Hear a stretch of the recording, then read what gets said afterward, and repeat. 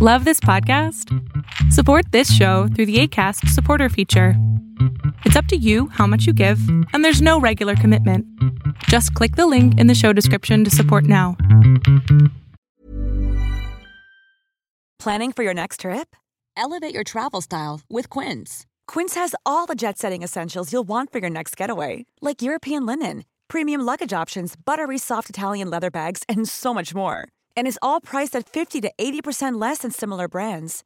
Plus, Quince only works with factories that use safe and ethical manufacturing practices. Pack your bags with high-quality essentials you'll be wearing for vacations to come with Quince. Go to quince.com/pack for free shipping and 365-day returns. Ryan Reynolds here from Mint Mobile. With the price of just about everything going up during inflation, we thought we'd bring our prices down. So to help us, we brought in a reverse auctioneer, which is apparently a thing. Mint Mobile Unlimited Premium Wireless. How to get 30, 30, bit to get 30, bit to get 20, 20, 20, bit to get 20, 20, bit to get 15, 15, 15, 15, just $15 a month? Sold! Give it a try at mintmobile.com/switch. $45 up front for 3 months plus taxes and fees. Promo rate for new customers for limited time. Unlimited more than 40 gigabytes per month. Slows full terms at mintmobile.com. Hey everybody, this week on the show we got Brett Morris from Recovery Survey podcast and from Recovery Revolution Live. He's actually he's the first podcast host that had me on as a guest about 6 months ago, maybe. But he's also been a huge help in me getting the podcast started, answering information about social media when I was first getting started doing all of this. So Brett's a really great guy. He's got a really amazing story. I'm so happy to have him on the show. Due to some technical difficulties, this show will only be an audio file. I apologize for no video. It was a recording issue on my end and the app that I was using, so I apologize for that. Please enjoy the show. Brett, it's so wonderful to have you, man. We'd like it if you could just start off by giving us your story, man. Telling us, your backlog, your drunk-a-log, how you ended up in recovery. Yeah, thank you both so much for having me on the show today. I'm really excited and grateful for the opportunity to share my story with you guys. I feel like my story's not all that unique. It's kind of, I feel like it's a lot of people's stories. You know, my youth started out in high school, and I just didn't ever feel like I fit in, didn't feel like I belonged, just didn't really have that sense of community and camaraderie. And I was introduced to marijuana and alcohol, and those things just made me seem to kind of chill out and feel more comfortable with myself and feel like I could handle those social situations. You know, it seemed to ease the social anxiety that I was experiencing. And, it was kind of an odd situation. You know, I grew up and I was homeschooled, and so I didn't have as much social interaction as most people do. And most of my socialization was done at church and church activities and like homeschool events and stuff like that. And those are some pretty socially awkward people. And, you know, I started working at a pretty young age. I had my first part-time job when I was 12, and so I was out of the house and I was around older people. And, I was introduced to drugs and alcohol at a pretty young age, and that was kind of my first real social situation was having that job, you know, and being around those other people. And, it kind of stayed that way for pretty much all of high school, you know. Drink on the weekends, you know, smoke a joint after work with some coworkers, like, you know, pretty tame stuff, and it just kind of became my new norm. And then I moved out and went to college for a very brief period of time, and having that new freedom of being out on my own, like I was able to start experimenting and trying different drugs, and started pretty heavy on coke. I really enjoyed doing that, and then I can still remember the first time that I ever tried meth, and it was like, that's what I've been looking for. Like, this was the missing piece to my life, and I felt just like this crazy level of confidence, and there's like this really nice euphoric feeling from getting high, and it just seemed like everything that I was missing. I felt like I could be productive. I felt like I could be social. I felt like life was more pleasurable. And that's just how it was in the beginning of my meth use, but it didn't stay that way for very long. And people talk about like chasing that first high. And I don't know that I was ever chasing that first high, but I never could get that same feeling as that first time. But my life began to spin out of control pretty quickly once I started using meth, and, you know, the environments that I put myself in, the people that I surrounded myself with, the situations I was in. You know, at the end of my drug use, I was living with my meth dealer, and I knew that I needed to stop. I had this moment of like this realization that my life was not going in the way that I wanted it to go. And I remember calling my sister, and I just, you know, for the first time in a long time got honest and said, hey, look, I've been using meth and my life is out of control and I don't know what to do. I'm living with my dealer. And she offered to let me come crash on her couch and kind of figure things out. And, you know, I didn't have any kind of understanding about recovery. I didn't have any kind of context for recovery. Everything I knew about recovery was from things that I'd seen on TV and movies, so I didn't even really know about rehab or any of those kind of things. I knew rehab existed, but I knew that I didn't have the money to go to a rehab, and so I tried to do it on my own. I decided that the meth was my problem, and that I could continue to drink and smoke weed, which was always kind of my go-to spot. And so that's what I did. I put the meth down, and I started drinking, and I started drinking more heavily than I ever had before without those other substances in my body.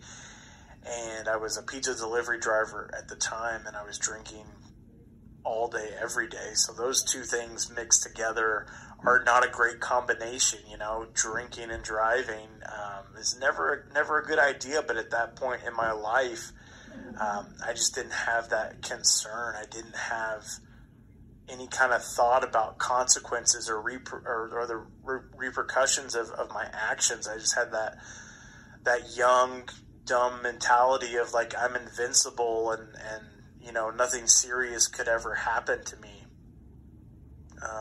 So this was probably about a month or so into me trying my own style of recovery, which I guess, you know, now with a little bit of knowledge and hindsight, I realized that it would probably be categorized as harm reduction. So I was still drinking, but that was pretty much the extent of it, smoking a little bit of weed. And it was Super Bowl Sunday 2012. So we just passed the 10-year anniversary of this event. And I was on my way back to the shop to pick up some more pizzas. You know, it was a busy night with it being Super Bowl Sunday.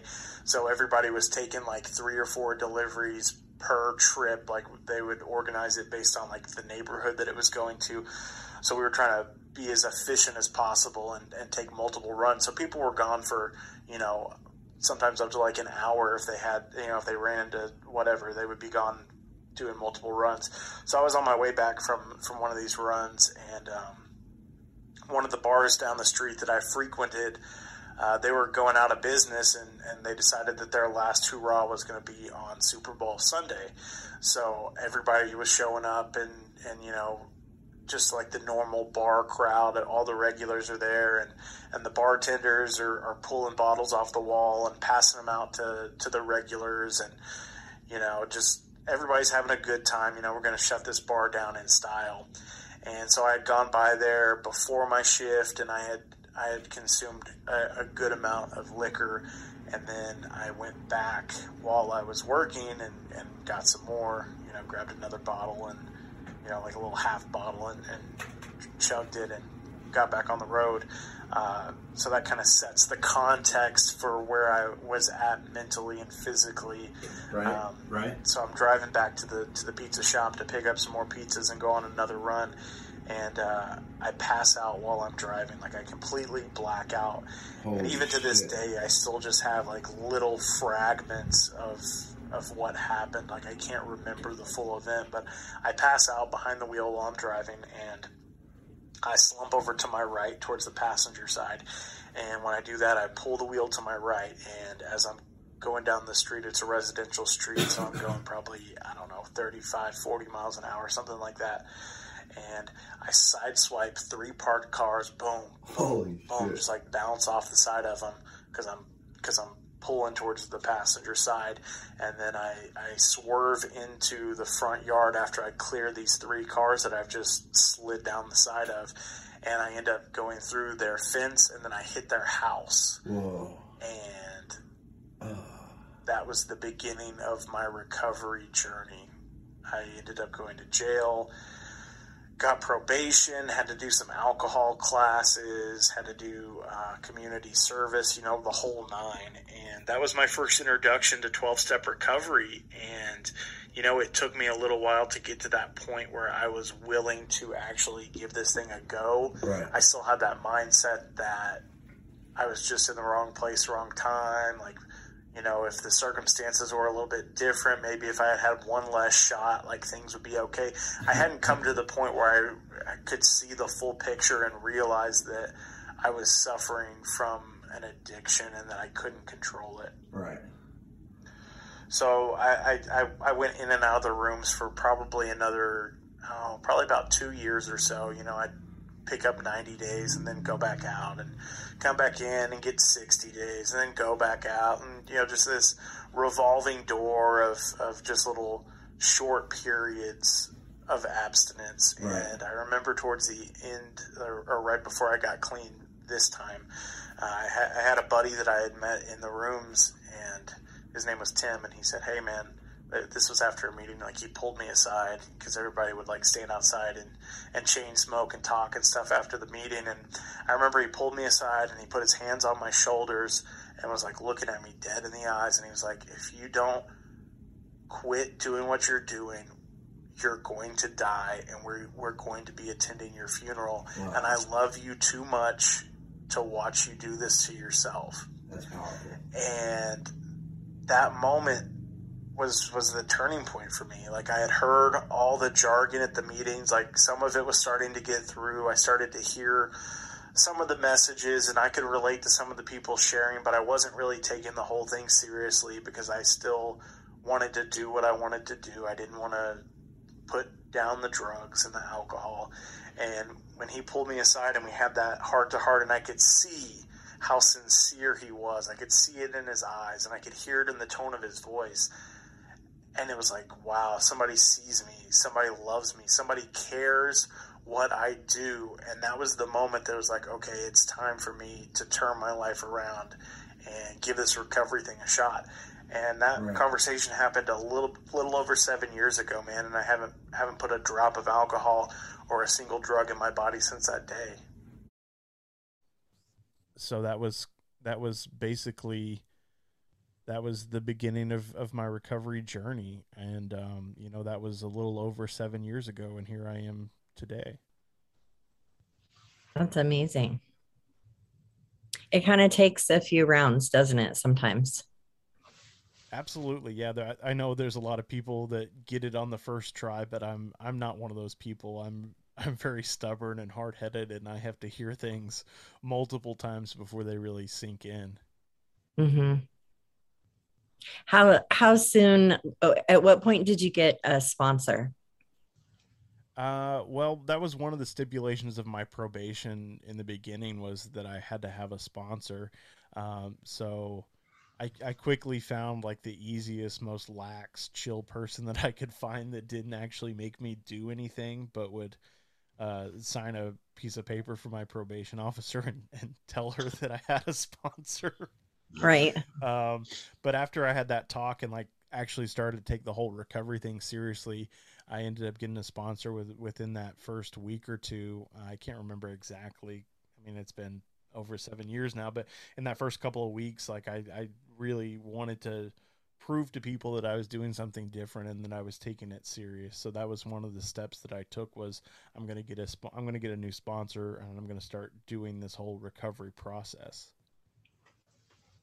Yeah, there's a big difference between when it's put upon you in some way, or when you actually come to it yourself Mm. and choose it for yourself. I think that's when actual healing can probably take place. Before then, it's probably those just like brushes with it, and probably seeds are being planted, but maybe the growth isn't quite ready to happen yet.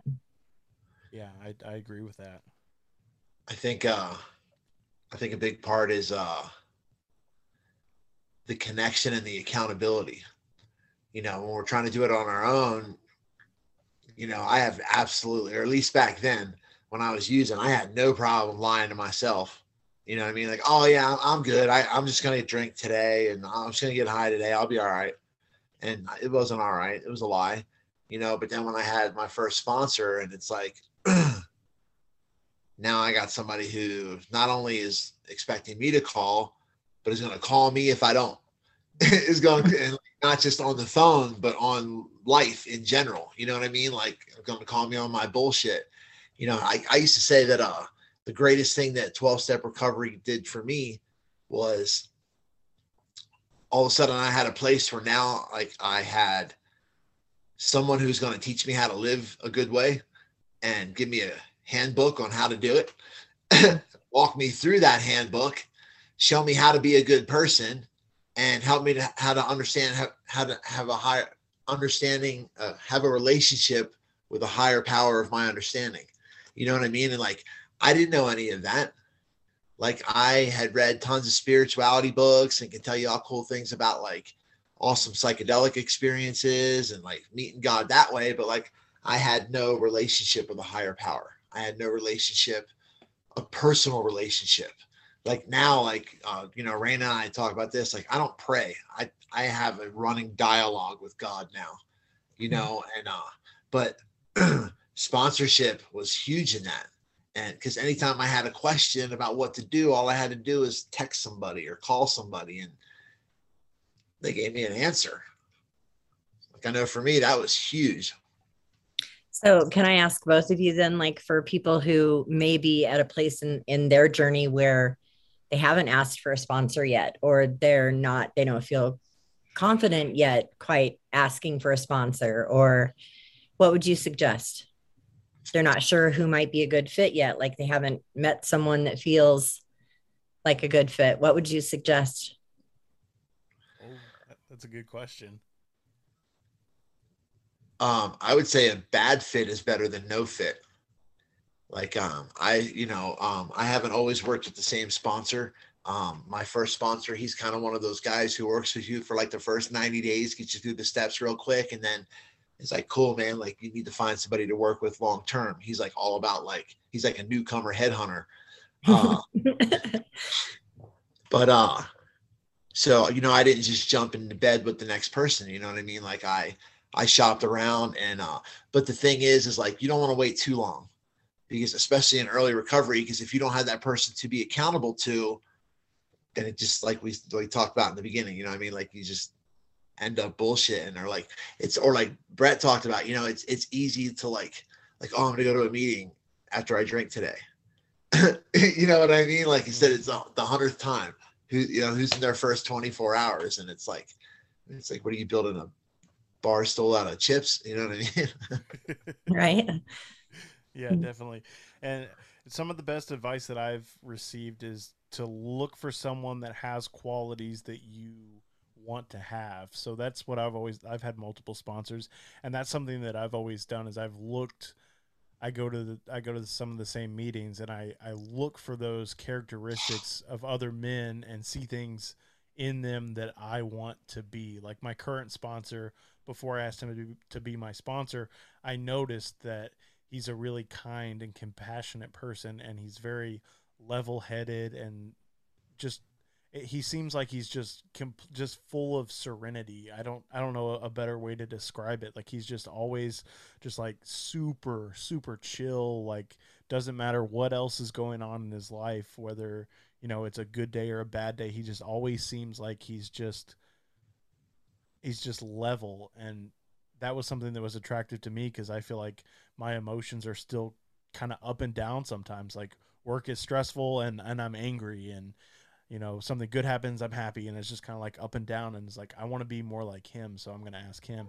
But I agree with what Rex said. Like, you don't want to be in that spot where you wait too long, because then you just end up, the accountability piece is huge, to have somebody that's, like you said, call you out on your bullshit. Like, that was a huge part, because like, I want to pick a sponsor that goes to my meeting. So if I start missing meetings or whatever, like, somebody's going to notice, and then they can be like, hey, haven't seen you in a week. What's going on? Yeah. And there's also a lot of the true program or programs, I'll say, is in the work with a sponsor. Like, there's a lot of things that you don't learn until you speak to other people in the program, or that you don't understand. You know, you can only read the book so many times. And then a lot of the deeper things are actually conveyed in that, in the rooms, or with a sponsor. Raina will attest to this. I'm kind of I'm addicted to learning. So is she. And or one of the things that I like to do is, I love the appendix in the back of the AA Big Book, Spiritual Experience. I don't remember exactly what it is, but it talks about there's no greater spiritual malady than contempt prior to investigation. So I wanted to be the best sponsor that I could for the guys that I worked with. So I didn't just study the Big Book. I studied Dr. Bob and the Good Old Timers, and AA Comes of Age, and Came to Believe, the little book that talks about those three words and like the huge meaning. Like, came means to arrive, came to means to have awoken, you know, and like came to believe, you know, awakening to the idea that we're not alone. There's another little book, I can't remember what it's called, but it's like letters written. It's like a little pamphlet book that's like 70 pages, but it's like little things that people just wrote to kind of help newcomers. You know what I mean? Like, I wanted to know, it's kind of like the Supreme Court. They don't just look at the law. They look at what was the intent behind the law, kind of thing. So like, when I got to a point, you know, and my brain started to clear up, and I was like, oh, okay, so I'm all in on this. Like, when I started doing it for parole. I was on parole, and I relapsed, and I was like afraid I was going to go back to jail. Truthfully, I say it was because I was afraid for my life, but the reality was I was afraid for my freedom, if you want to be 100% honest. And so my goal was, all I got to do is I got sober in January the first time, and I was like, all I got to do is make it till August. If I can just make it till August, then I'm good. I can get high, do whatever I want, and I got to worry about it. It was around July that I think it was after I went to my first Colorado conference of young people in AA. It was like June of that year. And I was like, man, like, this is cool. I can be sober and have fun, still play poker, still talk to chicks, still hang out with my friends, still go shoot pool at the bar. Because now I have a protective bubble. And like it talks about in the Big Book, like, we can go anywhere if our motives are right. So like, I'm not going to the bar to like live vicariously through the people drinking, looking for answers in the bottom of a glass. I'm going there for the connection and the fun, and so that life still happens, even though I'm not trying to kill myself on the installment plan anymore. So I just, I wanted to be the best sponsor that I could. So I wanted to know the intent behind the steps, you know, and like, Raina, she can talk about this a little bit, but she's been going to adult children of alcoholics and dysfunctional families. And they said, like, they talk about how, and I know this from like reading a lot about Bill and the things that he did after the AA World Services was kind of formed. And that, I don't remember what year it was, but I think it's when they ratified the concepts that year. Bill kind of went on a spiritual journey. And he said that the next progression from physical sobriety was emotional sobriety. And like, that's a big thing with me, is like, I did a lot of physical sobriety, but it wasn't until I really looked at the root causes of why I felt the need to put a needle in my arm, why I felt the need to smoke a crack pipe or drink. I hate drinking. I hate the way it tastes unless it's like some foo-foo weird, like a purple hooter or some like weird, crazy syrupy drink. I don't like to taste alcohol. So, but I would drink because I would rather be fucked up than feel the way I felt. So like when I decided almost 8.5 years ago, I decided that I needed to heal the trauma. I needed to figure out the root causes, and 12 steps gave me a lot of it, all the insight to what that was. It gave me the tools and the knowledge to dig deeper and to figure out how that was. And like, so, I mean, like, is that part of your journey? Like, did you have to go back and figure out what it was that kind of made you feel better by drinking, what it was about drinking and getting high that made you feel better, what it was about yourself that you didn't like to feel, that made it okay? Yeah, definitely. For me, I think a lot of it stemmed from just feeling social anxiety. And I shared this on another podcast, and some people think it's really interesting, but I was homeschooled K through 12. So I didn't go through like the normal schooling process. And I think that played part of a role in it, because I didn't really feel like I did some socializing, but like I grew up in going to church. Like my family is very religious. And so that was like almost the extent of my socialization was church and church activities. And so I think some of it, especially in the beginning, was like just like that deep-seated rebellion in me of just like, you know, I don't agree with what's happening. So like, this is the way that I stick it to the man, you know, like, fuck you guys, I'm going to do what I want. And I think a lot of it came back to that social anxiety and just not feeling like I had a normal childhood, and not really knowing how to have conversations with people. Like that's. A lot can happen in the next 3 years. Like a chatbot may be your new best friend. But what won't change? Needing health insurance. United Healthcare Tri-Term Medical Plans are available for these changing times. Underwritten by Golden Rule Insurance Company, they offer budget-friendly, flexible coverage for people who are in between jobs or missed open enrollment. The plans last nearly 3 years in some states, with access to a nationwide network of doctors and hospitals. So for whatever tomorrow brings, United Healthcare Tri-Term Medical Plans may be for you. Learn more at uh1.com. Hey, I'm Ryan Reynolds. At Mint Mobile, we like to do the opposite of what Big Wireless does. They charge you a lot. We charge you a little. So naturally, when they announced they'd be raising their prices due to inflation, we decided to deflate our prices due to not hating you. That's right. We're cutting the price of Mint Unlimited from $30 a month to just $15 a month. Give it a try at mintmobile.com/switch. $45 up front for 3 months plus taxes and fees. Promo rate for new customers for limited time. Unlimited more than 40 gigabytes per month slows. Full terms at mintmobile.com. This is Paige, the co-host of Giggly Squad, and I want to tell you about a company that I've been loving, Olive & June. Olive & June gives you everything that you need for a salon-quality manicure in one box. And if you break it down, it really comes out to $2 a manicure, which is absolutely insane. It's also so easy to get salon-worthy nails at home with Olive & June. The difference between how your nails used to look when you did them yourself and now with the Mani system is a complete game changer. The best thing about Olive & June, too, is it's a quick dry. Dries in about 1 minute, lasts for 5 days, and full coverage in up to 1 to 2 coats. Visit oliveandjune.com/perfectmani20 for 20% off your first system. That's oliveandjune.com/perfectmani20 for 20% off your first system. Here's a cool fact. A crocodile can't stick out its tongue. Another cool fact, you can get short-term health insurance for a month or just under a year in some states.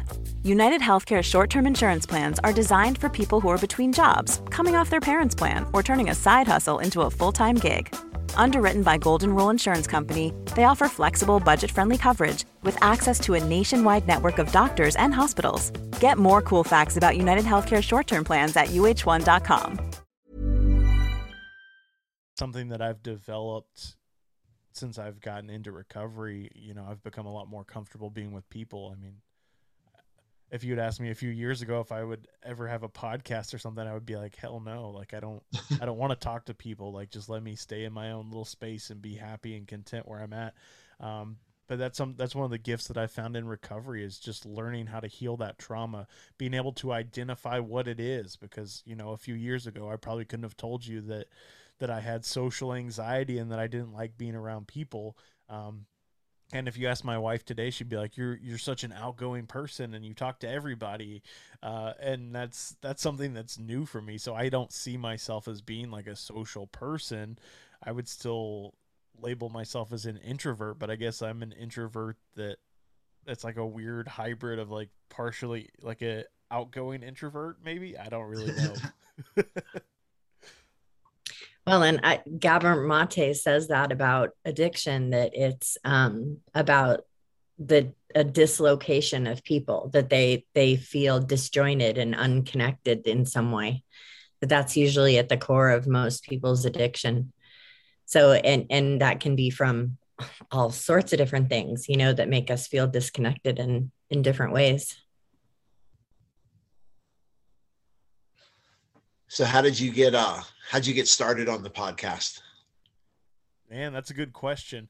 And I feel like I get asked that almost every time I give an interview, and I don't feel like I have like any kind of great, profound answer to that.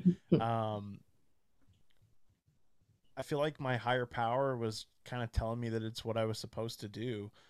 I just had this idea one day when I was at work. I was listening to a different recovery podcast, and I was like, man, I need to do this. And so then I started doing some research, and I ordered like a $20 mic on Amazon, and I recorded some really terrible promos that never aired and that no one besides my wife has ever heard. And I put together a couple episodes and decided to start a podcast. And right after the first episode aired, in my area is when the COVID lockdown started and everybody was stuck at home. And to me, there was just kind of this moment of like, that was why you were supposed to start a podcast, was because now people in your home group and all around the world that are used to going to meetings and staying connected with other people in recovery, here's another way for them to continue and get like little pieces of recovery, even if they're stuck at home. So it's just kind of crazy, though, just the timing of the whole thing. Cause I had these grand plans of like, I'm going to interview people in person, and I'm going to, you know, I had all these different ideas for the podcast, and then, you know, here everybody is stuck at home, and I quickly started finding people on social media and like doing Zoom calls and recording them. And here we are almost 2 years later, man. Like it's crazy to think that just like the impact that I can have on people. Like I didn't ever have any plans, you know, like a lot of people that I've talked to, when they're like, if you're going to start a podcast, you need to have a plan, and you need to record 10 episodes, and you need to promote on social media and like blah, blah, blah, blah, blah. And it's like, I didn't do any of that. Like I just started talking and hit record and then started posting it. Like there was no planning at all. It just kind of happened. Yeah. I've kind of just experienced that. I just published my book, and I did it the totally wrong way. Like I went about it backwards and ended up self-publishing. And, but then I was like talking with a buddy of mine, he'll be a guest on the show here. And we were talking about doing Instagram lives every week. He goes into schools and talks to, middle schoolers and high schoolers about drug prevention and stuff like that. And he gets a lot of questions. So he talked about, he started using late in life. He comes from a really strict Mormon family, and he didn't even start using any intoxicant at all until he was 32. So he's like, there's levels to the questions that they ask that I can't answer. So he, you know, we were going to kind of like team up on it. But in talking to him just about that, he was like, bro, he's like, I read the book. He's like, you have to do a podcast. He's like, seriously. He's like, you just have to. And I was like, well, all right, let me look into it. And then I looked into it, and like, I talked to you, you were a big help. You answered a lot of my questions early on. And then, you know, the old Mr. Wizard, Google, like if you can't find it on Google, I mean, there's a lot of stuff you can't find on there. That's like, you know what I mean? But like basic stuff, you know, it's really on there. But in that process, like I have learned how to podcast, how to build a website. I learned what SEO is. I learned about keyword phrases and keywords and all these different things. And I feel like this whole journey through not preparing, like the most preparing I did, I think I made a flyer on Canva. And like every once in a while, I've got an app that it's like text on photo. So I'll add some stuff on it and be like, oh, 1 week to go, 6 days to go. Like that was the most promotion I did. This is the second episode we're recording, so I didn't do any advanced recording. Nothing wrong with that, man. Sorry about that. I had my phone on Do Not Disturb, and for some reason that call still came through. So I don't know what's. Oh, I didn't hear it. Oh, cool. Did you hear it? I didn't hear it, but that happens to me sometimes when I have my meditation app on. It's supposed to be doubly blocked, and it still sometimes will. So I don't know what that's about. But well, if neither one of you heard it, then it didn't happen. Yep. I'm a professional, damn it. So you touched on the whole COVID thing.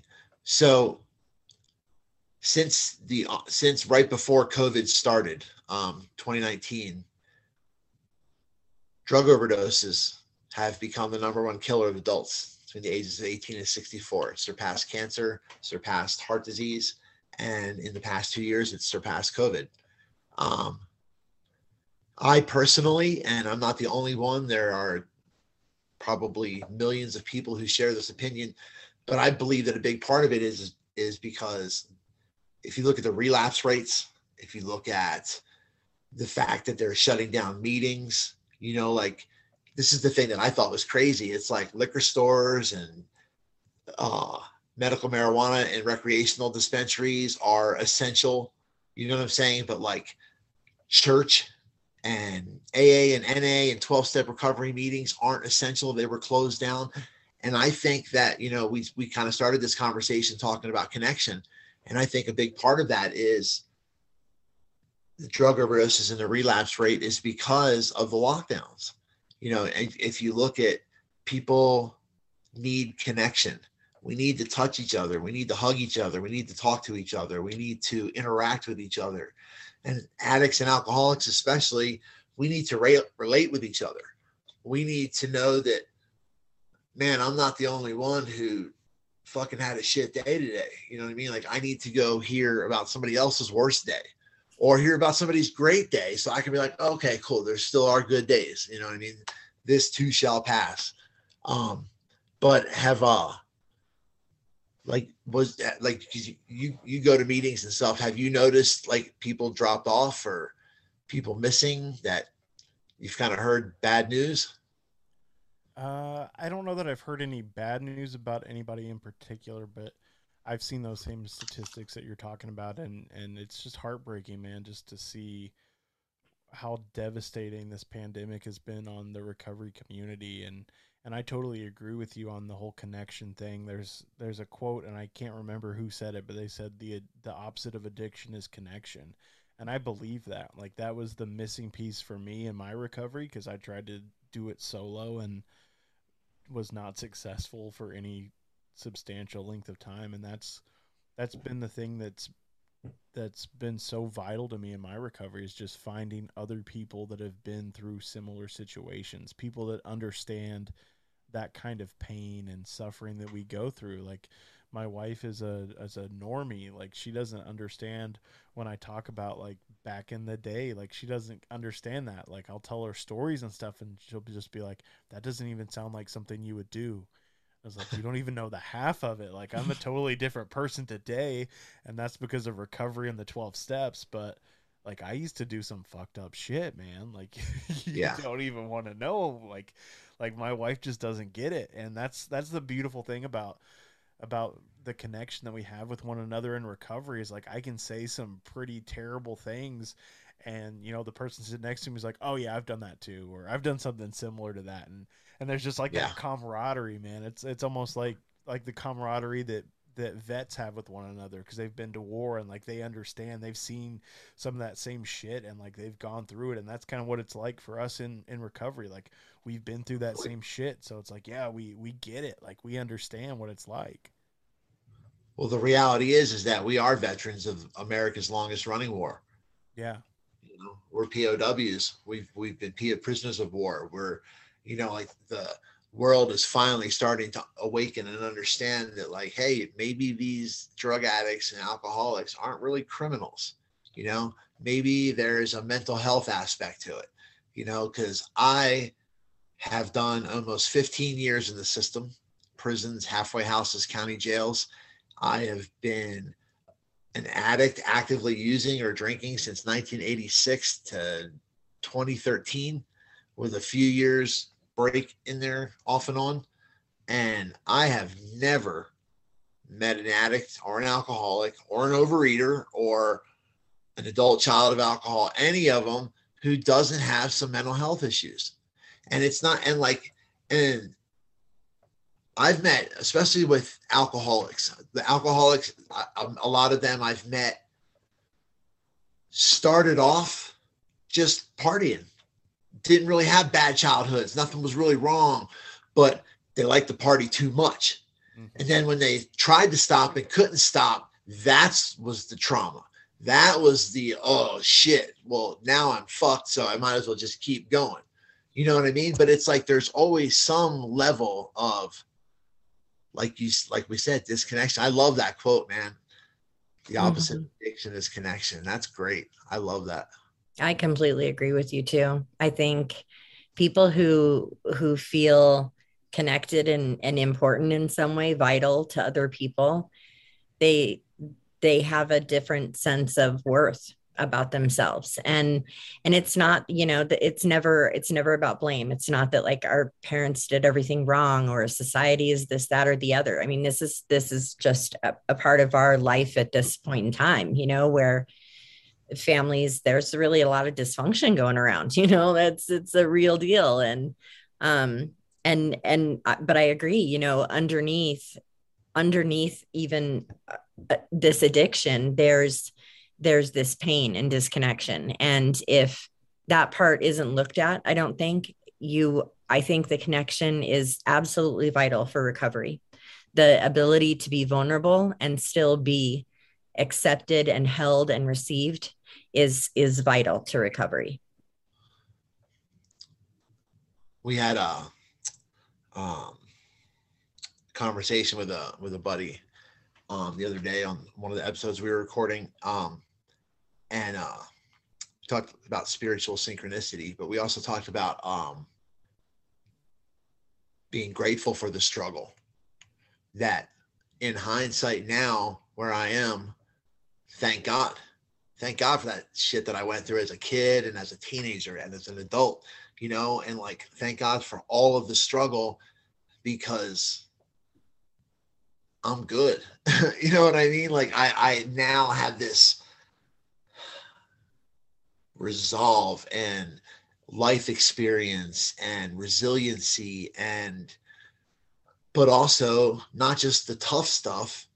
Like I got so tough that I became soft.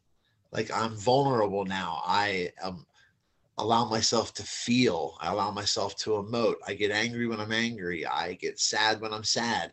I don't try to bottle it up and wait for the cork to blow and that be my reason to become a human pincushion again.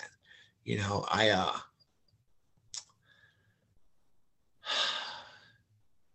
was saying part of the conversation, you made me think about it, Raina, was you have to feel worthy. You have to feel value. So when I tried to take my own life and that didn't work, I felt like a failure, but I was like, but I'm also a big believer that everything happens for a reason. So that was like, okay. And then the first time I got sober, I had people who genuinely cared about me, that when I relapsed, they came and brought me to meetings. They were like, we don't care, man, not out at the meeting, just come to the meeting. So for that hour and a half, we know you're good. So that, coupled with the fact that my life didn't end, started to show me that I had value. And then when I'm sitting in county jail and my best friend's crying, asking me when I'm going to quit jipping him out of his life, I was like, holy shit, this dude's not going to stop loving me. There's something about me that has value. And that's like she was just saying, you know, it wasn't until I saw the value in other people's eyes that I started to look for it with my own eyes. And that was the real beginning of the transformation and change that, you know, here we are today. Yeah, I totally agree. And I think I can even attest to that with my story, man. Like I was at that place where I didn't feel like I mattered to anyone else. And then that buddy of mine pulled me aside and like, you know, had that hard talk. And that was like, that was it. Like I felt like, okay, here's somebody that actually cares. Like he sees me. He sees that I'm struggling, and he's letting me know, like, if you don't change, you're going to die. And like, it's going to affect me because I love you and I want you to be a part of my life. So like, get your shit together, man. Yeah. Oh, go ahead. Oh, well, I was just gonna just touch on just the pain that our addictions cause other people. Like we're just so in the midst of our own experience, we're not able to understand our impact. And then once we can really feel that, we're like, wow, you know, I'm so sorry, you know, thank you for loving me anyway. Well, yeah. I think that's when the lie gets shattered. It's like, you know, because we as addicts, we're like, oh, you know, fuck you, it's my life. You know what I mean? Like, you know, I'm not hurting anybody but myself. And that's the biggest lie. That's the biggest lie. Because then somebody eventually, if we're lucky, confronts us, you know, holds a mirror up to us and is like, yo, you know, you're lying. You're full of shit. You don't even believe yourself, you know? Yeah. Thank goodness for all this stuff, huh? So tell me a little bit about Recovery Revolution. Tell the people who don't know. Yeah, for sure, man. So that's kind of a newer project for me. We've been doing it for, let's see, like 5 months or so now. I'm trying to think because we've done like 20 odd episodes. We do one a week. So yeah, about 5 months now. So I had approached J.R. Weaver. He wrote a book called The Addiction Manifesto, and I didn't even know that he had this Facebook page. But he has a Facebook page called Recovery Revolution, and so I sent him a message on, I think it was Instagram, like, hey man, want to have you on the show, love what you're doing. You know, I love reaching out to authors, you know, because they bring like this whole different perspective to things, and I feel like they make really great guests for podcasts. So that's kind of how Rex and I met too. Like I seem to find sober authors and have a lot of them on my show. And so he and I were messaging back and forth on Instagram a little bit. And he was like, well, I'm pretty busy right now. I got a lot going on, but would you be interested in starting a podcast with me? And my first thought was like, no, man, like I already have a podcast. Like I'm trying to get you on mine. Like I don't want to start one with you. And so we kept talking for a little bit, and he had some cool ideas. He's like, I'm wanting to do video. I'm wanting it to be live. Like I have this Facebook page, and we have a bunch of followers on there, and I think it'd be really cool to be able to interact with people live and like answer recovery questions and have different interviews and you know, something, again, probably my higher power. You know, I think it was my higher power. Something was tugging me and saying like, you need to do this.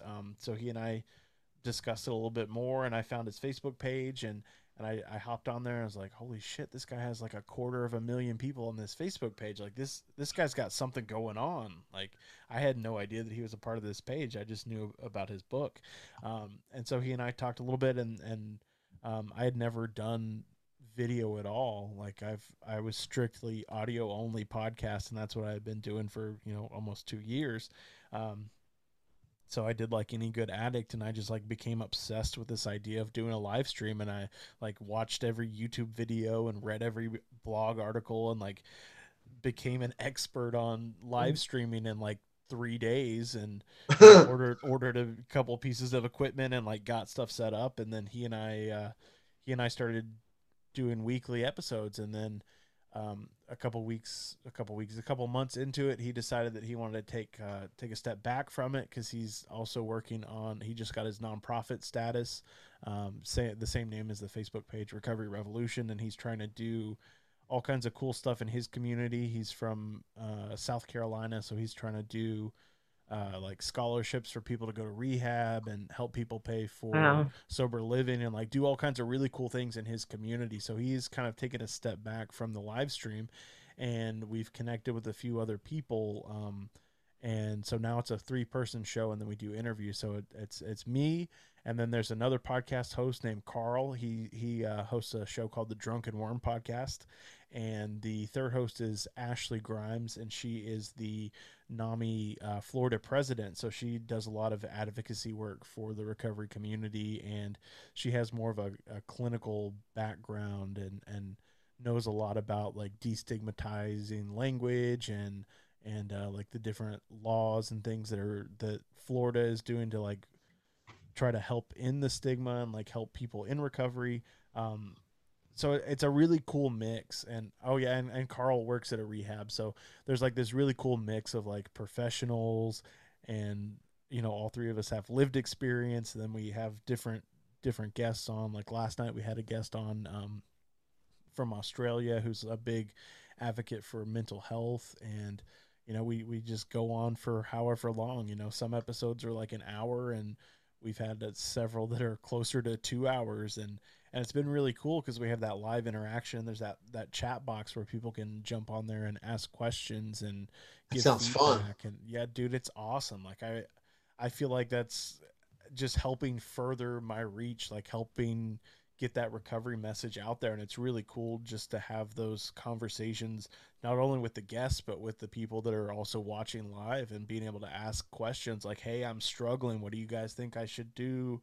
Or, my favorite ones are when there's like new people on there that just ask like, hey, what did you do in your first 30 days? What did you do the first 90 days? Like asking those newcomer questions and being able to like have that dialogue. And, I'll even hop on there and like get in a private chat and be like, hey, here's my cell phone number. Text me after we get off the live. And there's several people that I've met through that I talk to, a couple times a week. It's awesome, man. That's incredible, man. Well, and it's just it's a really beautiful evolution of the recovery movement. How cool that like this aspect of it has grown from the whole COVID thing, and it kept a lot of people continued to meet the way they could, so it that part of it does show something. It's a good part of it. And when does that air? When is that live? Yeah, so we do that every Thursday night, 7 p.m. Central is when we start, or I believe that's 8 Eastern. Yep. I'm terrible with time zones. That's why I love like scheduling apps and stuff, because it does the conversions for me, man. Like in the beginning, I was just like sending people messages and then having to try to figure out the time zones, and I'm not good at time zones. So for those who don't know, that's 8 Eastern, 7 Central, 6 Mountain, and 5 Pacific. Yep. 5 Pacific. Yeah, and that's the 3 Hawaiian too. Is we're all over the country too. So like the hosts, like everybody's time zone there is different too, and it's 3 p.m. in Hawaii.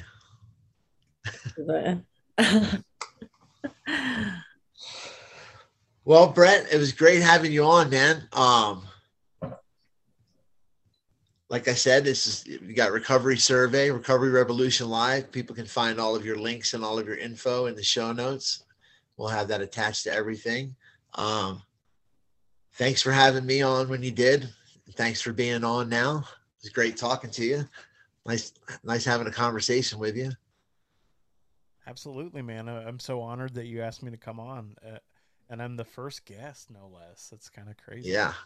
Yeah. So if anybody's interested in hearing Rex's episode, search Recovery Survey, or like you said, it's going to be in the show notes. He was episode 78. So if you're looking for that in your podcast app, you're going to have to scroll down a little ways, but he's on there, number 78. I also wanted to congratulate on the 100th episode. That was a really good show. I really dug that. That was fun. Thanks, man. Yeah. And you had a little small part. Yeah. So for the people that haven't heard it, like I sent messages out to a bunch of previous guests and stuff. And it's just like, hey, could you record like a 60-second, 2-minute like little clip, and just like compiled a whole bunch of different clips from previous guests and people shouting out the show and giving like encouragement for people in recovery and just all kinds of cool stuff. And I think it turned out really, really awesome, man. So thank you for sending that message in. Yeah, absolutely. All right, everyone. That's Brett Morris from Recovery Survey. We'll talk to you next time. Thank you, Brett. Thank you, guys. Take it easy, brother. Namaste. Take care. Hi. Thanks for listening to the show today. If you or anyone you know is in need of help, please feel free to reach out to us at our website, nolovepodcast.com, or follow any of the links in the show notes. You're not alone. You don't have to face anything alone. There is help. Planning for your next trip? Elevate your travel style with Quince. Quince has all the jet-setting essentials you'll want for your next getaway, like European linen, premium luggage options, buttery soft Italian leather bags, and so much more. And is all priced at 50 to 80% less than similar brands. Plus, Quince only works with factories that use safe and ethical manufacturing practices. Pack your bags with high-quality essentials you'll be wearing for vacations to come with Quince. Go to quince.com/pack for free shipping and 365-day returns. Imagine the softest sheets you've ever felt. Now imagine them getting even softer over time. That's what you'll feel with Boll & Branch's organic cotton sheets. In a recent customer survey, 96% replied that Boll & Branch sheets get softer with every wash. Start getting your best night's sleep in these sheets that get softer and softer for years to come. Try their sheets with a 30-night guarantee. Plus, get 15% off your first order at bollandbranch.com. Code BUTTERY. Exclusions apply. See site for details.